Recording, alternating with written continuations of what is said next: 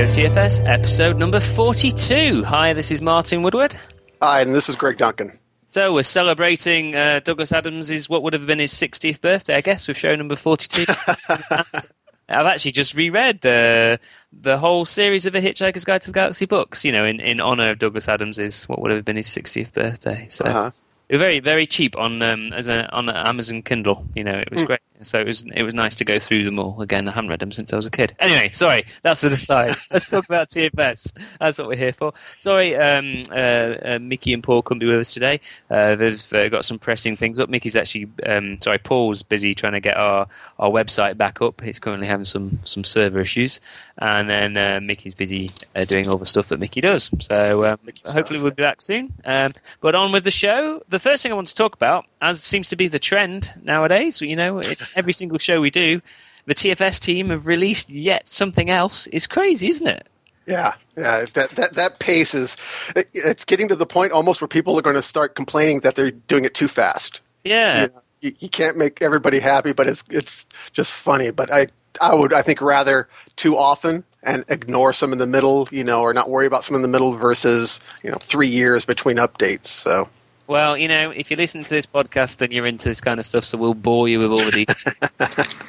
But Brian Harry did a blog post on the latest update to TFS Preview. So if you go to tinyurl.com/TFS Preview 1204, you can read about some of the stuff that happened in this latest update. Now, I mentioned on the show before, we use Scrum in TFS, well, in the whole of the Visual Studio team, actually. But in the TFS team, we use Scrum, and we do 3-week iterations. So after every 3-week iteration, we actually push a new release out to TFS Preview. We have the ability to in fact, we do. We're actually pushing some stuff tomorrow, actually, believe it or not. So we can push to TFS Preview more often than that if we have to. But the general feature cadence is to push, you know, once every 3 weeks new features. And then we are, interestingly, behind the scenes we have some services set up so we can enable features. So just because we've finished coding them, they're a potentially shippable increment, we don't necessarily want them switched on for everybody at the same time. So a great example of that was the build stuff. You know, we talked about it the other week, how there's a hosted build controller available now. All that's been in there for quite a while, actually. That's been in there for a good few months. And we've been iterating over it, actually running in production. And we just had it enabled initially it was enabled for a few accounts. So say like, you know, initially it was enabled for about 5 accounts, of which I was lucky enough to be one of them. And then it was rolled out to a few more, sort of all the TFS team. Then it was rolled out to, you know, like select insiders and MVPs and things like that. And eventually it was sort of switched on publicly. And even when it's switched on publicly, we roll it out slowly across the accounts to sort of, you know, we switched on a little bit and see what horrible things might have happened. And then if all goes well, then we switch it on for all the other accounts. So yeah, it's quite interesting. But Brian was talking about some of the latest updates. The two, the biggest thing really was we did some changes to that hosted build system to rewire some of the plumbing in how we fire up the build controllers. We use virtual machines to fire up the build controllers, and we use all the Azure tooling to basically, you know, we have an image which is a blank build controller, and we fire it up, and then we attach it to a project collection, and then we run the build and then detach it and, you know, and then trash the machine again and put it back into the pool. So we've kind of done some smarts. I actually don't know all the details, but we did some smarts around there and made it. The thing I have noticed is it's a heck of a lot faster now for a build to go from queue to actually in progress. So I'm not quite sure what all they've done there, but they've done a great job. And then we've also done, again, this won't be noticed by anybody outside the company, hopefully. But we did a bunch of work internally how we architect the system. One of the business we have a bunch of metrics we measure. You know, we measure usage and we like to see which features people are using, but we also measure how much it costs us to keep the system running. COGS, we call it, you know, cost of goods sold. Right. part of the whole thing while we're in preview mode, and we're accepting, we're all, it's invitation only and things. Part of what we're doing is driving down our costs internally to run the system, and we did some pretty big architectural changes to how we've laid out the stuff in this past release to really help us increase the density of hosting and therefore bring down costs a lot. So again, you won't notice that, hopefully, but it just means that we can, when the service is paid for, it'll be the cost we can charge for it will hopefully be a lot more affordable. So that's good. Yeah, that's exactly what I was going to say. Yeah, we'll notice it hopefully in a lower cost when it actually goes RTM. Yeah, and then what I really like is a bunch of just little stuff that got added. The web team keep doing like things that make me smile. I remember one show where I was smiling because Control S now worked, and you could save work items with Control S. Right. Now on the backlog, you can just hold the Alt key and then use the up-down arrow keys, and it reorders items in the backlog. How cool is that? It's just that's nice. Thing to think about. You just up-down. How discoverable are these new features? Oh well, things like the Control S, they're not discoverable at all until you try it and then do it. That Alt one, that's an interesting one. I don't even. Can you do you use the Alt? Is that like? I'm trying to think if I've ever used. That's not in my muscle memory, pressing Alt down. So yeah, that's an interesting question. Well, there we go. It means with the market for podcasts like ours that give you all puts in how to use TFF. So yeah, that's a good one. We'll have to see about that. Yeah, I was looking at the new sign-in screen. It's a lot prettier. Yeah, hopefully you'll never see that because one of the things that we did as well was so the way the system's built, it can actually handle multiple identity providers. So we support any federated identity provider that Access Control Services supports. So we test against them all. But we're only currently have enabled your Windows Live ID stroke Microsoft ID. So because that's currently the only one enabled, the sign-in screen looks and says, hey, you've only got Windows Live ID enabled, therefore it just bounces you straight off to the Live ID page now to get ready to sign in. Right. That's kind of, for me, it's a bit annoying because it's thrown up a category of issues around that people have if they have multiple Live IDs. And I do have multiple Live IDs. I have one that's like I use personally that's attached to, Xbox and my personal TFS preview account. Right. A bunch of other stuff, like actually my window, my MSDN Forums ID, that's all attached to this, my personal Live ID. And then I have my work one, which is a Microsoft-based Live ID. And switching between the two is really painful at the minute. And it's kind of got a little bit worse since we did this change. So the guys are doing a bunch of work there to try and see how we can make that better, and hopefully, in the next few months, I think Brian even talks about it. Within the next few months, hopefully we'll have some solutions there. But in the meantime, bear with us, or use two different browsers, or use in private browsing mode, whatever to get around things. And then we updated the build service images with some stuff as well. I think it was the Azure SDK we stuck on there. So no, that was good. And Brian's mentioned it in his blog before, but the Coplex team have actually come over to their Team Foundation server team now. And there's I think people have noticed because all of a sudden there's been a huge round of new investments in Coplex. So and one of the most visible things that's happened for since some of the original versions of Coplex is it's actually had a bit of a site redesign. So if you to tinyurl.com/new Coplex, Mark Groves has blogged about the new look for Coplex and some of the new sort of things that's been added in. They changed the project pages and changed things around a bit, and they're just trying to improve usability and make it look let everybody know that somebody's home and that we're investing in the site. And you're going to see a lot. That team are absolutely cranking on, and you're going to see a lot more stuff coming out of that team soon. So I'm really excited to see what comes out there.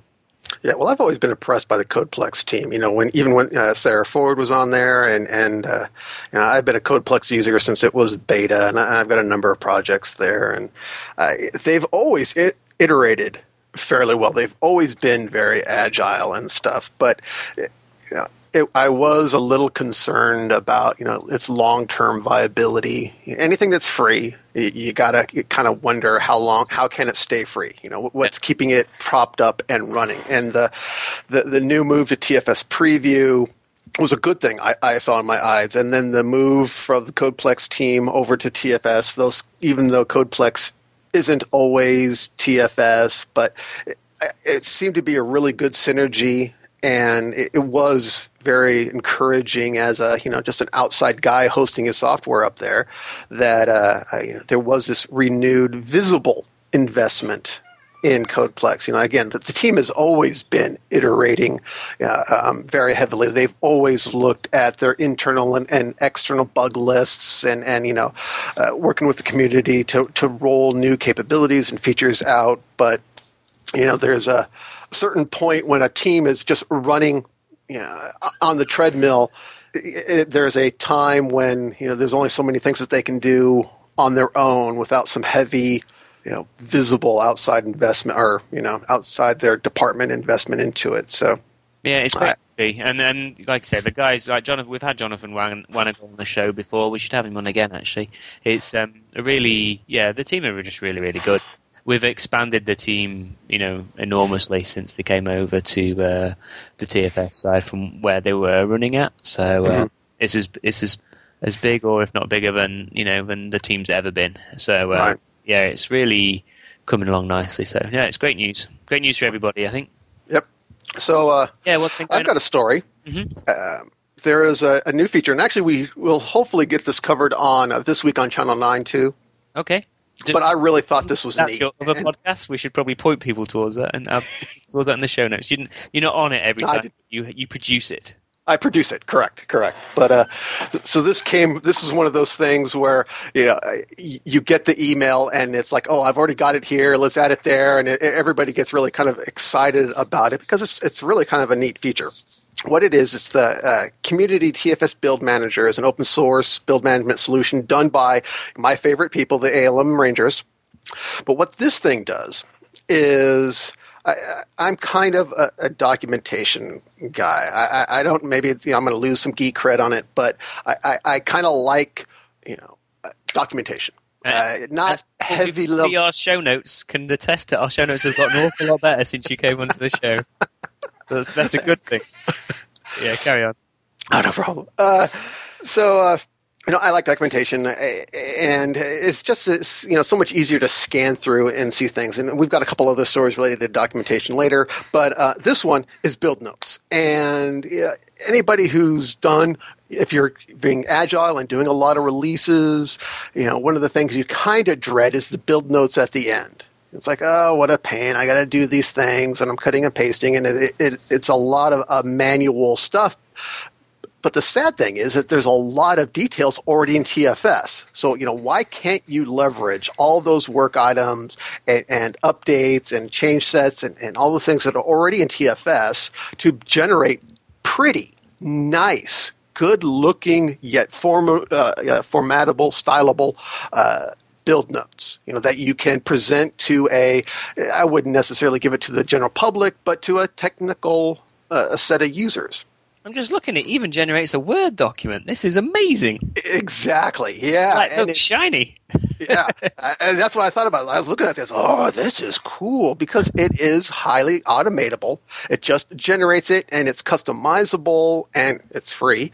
And you can say, oh, I want work items, or I want change sets, and I want test results, and I think actually that is really cool, the test results, because we have to celebrate the test results that you do, not just the fails, but the passes. And, and if you're seeing that, you've run 30,000 tests on that should give you a high level of comfort, of, just something I love seeing that. So, having that in your build notes and being able to celebrate that is.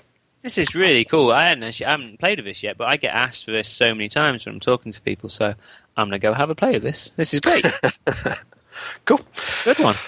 Hey, but the ALM Rangers do great work as well, don't they? They're fantastic. One of the articles that came across my stream was from Dave Lloyd on over at Object Sharp. He did quite a short post about shelving in TFS 11. Now, obviously the UI around shelving's changed quite a bit in Visual Studio 11 with the and in Eclipse with Team Explorer 11 with the way that shelving's handled in UI. It's all now in this, in the pending changes area and within my work as well. You can also get to shelf sets, but under the hood there was a bunch of work done. In fact, it was sprints of work done improving the shelving experience, both in Visual Studio and Eclipse. And what we do now, do you remember? Have you ever had the problem where you do a shelf set and then you go and you unshelve something? You've got the latest version locally and you've been editing, and then you go to unshelve something and it'll say, "Oh, sorry, the file that you happen to be working on also happens to be included in this shelf set, so sorry, can't do anything there." Yep. Or you've added a file which and the file exists, or you get a bunch of conflicts happen. Right. And it's so annoying, and you can't even unshelve a shelf set to see what's in the darn shelf set. So we fixed that basically in TFS 11. So when you unshelve, it now actually does a merge with what you currently have in your workspace. So it takes the version and merges in with what you've got locally. So if you're in the middle of editing a file and you unshelve a particular file, it will try and merge the contents. Most of the time, it can auto-merge because we also spent an awful lot of time improving the auto-merge functionality. So if you edited, even within the same file, if you edited a line in different places in that same file, then it'll just automatically pull in the stuff you've got from your shelf set. But if you end up with a proper conflict, then it'll actually bring up the conflict experience that you normally got when you were doing either check-in conflicts or right. Merge conflicts. You get the conflict experience comes up, which is now also non-modal. It's not some nasty dialog box that pops up that you can't get anywhere from. It actually is a separate tab, and you can go do the rest of your work and come back to the conflicts whenever you're ready. And yeah, it actually kind of works now. So no, I'm really pleased with the shelving experience, and glad that Dave's noticed it. It's one of those features that's when you're using it's the old way it works was what we call a dissatisfier. So it just drives you insane that it worked like that when you're using it. And so when you use it in TFS 11, it just works exactly how you expect to use it. So you can't really sell it as a feature. It's like, shelving now works. It's a tricky one to sell. Yeah. The problem is there's like 100 of those in TFS 11, especially in version control. There's we call them small rocks in the team, which is a funny name, but it's because like pebbles in between big rocks, the main features. But there's just hundreds of these little things where we've removed dissatisfiers in source control and just gone through trying to remove friction in source control from TFS 11. So, if you've had team members that have tried TFS before and haven't enjoyed it, then once you're using TFS 11 and a Visual Studio 11 or a Team Explorer Everywhere 11, once you're using one of those clients pointing to a local workspace on TFS 11, it's so much less friction in terms of using source control. It's a completely different experience. So try and encourage them to try it again if they've tried it before and it wasn't for them. But yeah, shelving from Dave's a great example. Yeah, I thought that was cool when I saw that too. It was just like one of those little things that it's always the little things that pile up to be really big things. So yeah, exactly. And the other side that I really kind of liked about that feature was the switch, in that you can take my work, yeah. Yeah, you can take the current work that you're doing and switch it out with a shelf set. So you don't have to do the merge. You can say, I really need to go back to this shelf set and not worry about the merge or anything else. So you basically switch the two. I thought that was kind of neat. Cool. So the next stories, both of them are related. Everybody knows, well, a lot of people know. No, maybe nobody knows, but that's beside the point. SQL Server 2012 became generally available April 1st. With SQL Server 2012 is a new development environment. For fun, by the way. Personally, I think you should never ever release a product on April 1st. But anyway, carry on. Well, Gmail was originally released. It was, wasn't it? April 1st. Yeah. Yeah. Sorry. Anyway, carry on. And now who's the fool? Oh, anyway. SQL Server was released, you were saying. SQL Server was released 2012. Generally available, and MSDN guys and TechNet guys we could all get it earlier. But included with that is a new, the old database projects are gone, and there's a new SQL projects and a new development environment based off of Visual Studio called SQL Server Data Tools, SSDT. SSDT is actually now free. Everybody can get that. There's no longer a separate Visual Studio SKU for it. SSDT is free for everybody.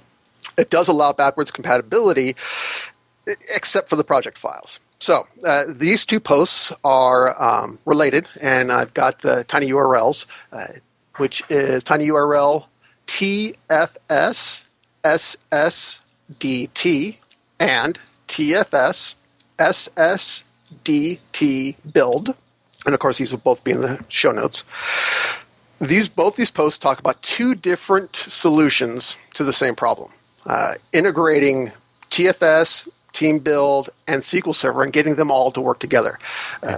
SSDT works off of profiles when you're deploying a project to a SQL Server. Okay, so you create the build, you put all these things in your SSDT in your SQL projects. So it's got all your stored procedures and your tables and all that good kind of stuff. The old data projects, you could parameterize your builds. So you could point it at different servers based off of the different builds. SSDT works off of profiles, and those are stored in XML files. Right. So how do you change those? If your test environment is different, depending on the time of day, continuous integration, whatever, how do you change the destination? How do you change those profiles? How do you override them at build time? One of these from Joel Bennett talks about using MS Build and tasks to tweak those XML profiles. Okay. So he talks about how to create the properties and then use those to tweak those XML profiles, which are then used by SSDT to deploy the projects. Okay. The other project by Jacob EHN. How would you pronounce that? N? Jacob N, we'll call him. Jacob. I say that. Anyway, if you're listening, Jacob, we're very sorry. That's all my fault. He shows how you can deploy the SSDT projects with TFS build, but using looks like a little bit simpler. There's no munging, and how you can use SQL command overrides, and how you can change the profile to enable SQL commands, and those SQL commands then get passed through. Mm-hmm. So, great thing about developers, there's one problem, there's multiple ways to solve it. These are two ways to solve deploying those SSDT projects via Team Build for your continuous integration and stuff. And that's what's good and also quite scary about being in the community, when new stuff gets released, is that it takes a while for people to kind of settle out the best practices and things, and one way's better over and over and stuff. So no, it's good it's a good times to learn all the different tools that you can use to crack nuts. So yeah, great posts. I'm just reading through now and seeing one thing you can do as well is you can pass through you build in Team Build.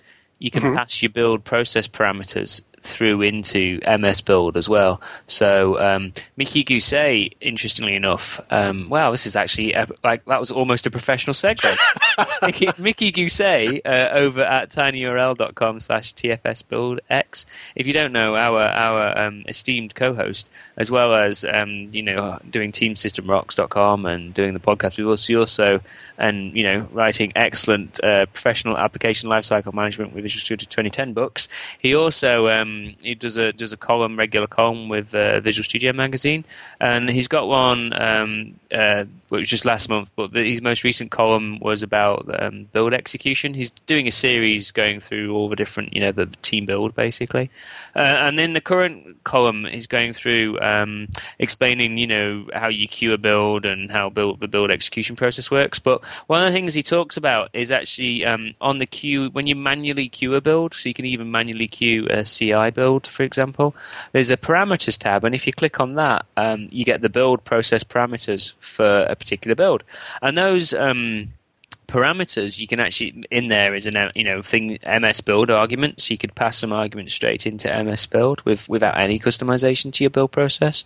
But another thing you can do is you could put your own parameters in there, like you could have a checkbox in there or something like that, and you could make it so that a particular parameter only gets. You can make it so a parameter gets displayed at, say, when you create the build definition, when you're doing build definition edit, or you can also specify a parameter that's displayed when you queue a build. So, like, do you want it to be debug or not? And so you could potentially add a parameter into both the edit build definition and the queue build dialog, where you could specify a property for the SQL stuff and have that pass through to MS Build. So that'd be interesting. There's an interesting post if anyone wants to follow up with one. Any of our listeners, then please do. But yeah, no, it's quite good. And if you want to learn more about the build process parameters and stuff, that kind of bit from TFS 11 hasn't really changed much from TFS 2010. And you can actually get a hold. It was all sort of documented in Chapter 20 of the Visual Studio 2010 book, and that may chapter 21. Sorry, that may seem like a fantastic plug for the excellent book, Professional Application Lifecycle Management Visual Studio 2010, which I will put a link to in the show notes. In fact, there is a link in the show notes already if you go to learn. But that chapter is actually available for free on the ROC's website. So if you go and find it, you can download that chapter for free and learn all about customizing the build process. And then you don't need to read Mickey's articles in the Visual Studio magazine either, hopefully. So there we go. Okay, what have you got, Greg? Yeah, I had mentioned documentation. Yeah, Stephen Lang. Oh, yeah, Stephen's great. Yeah, he's got a post, thoughts on managing documentation efforts in Team Foundation Server, tinyURL, TFS docs.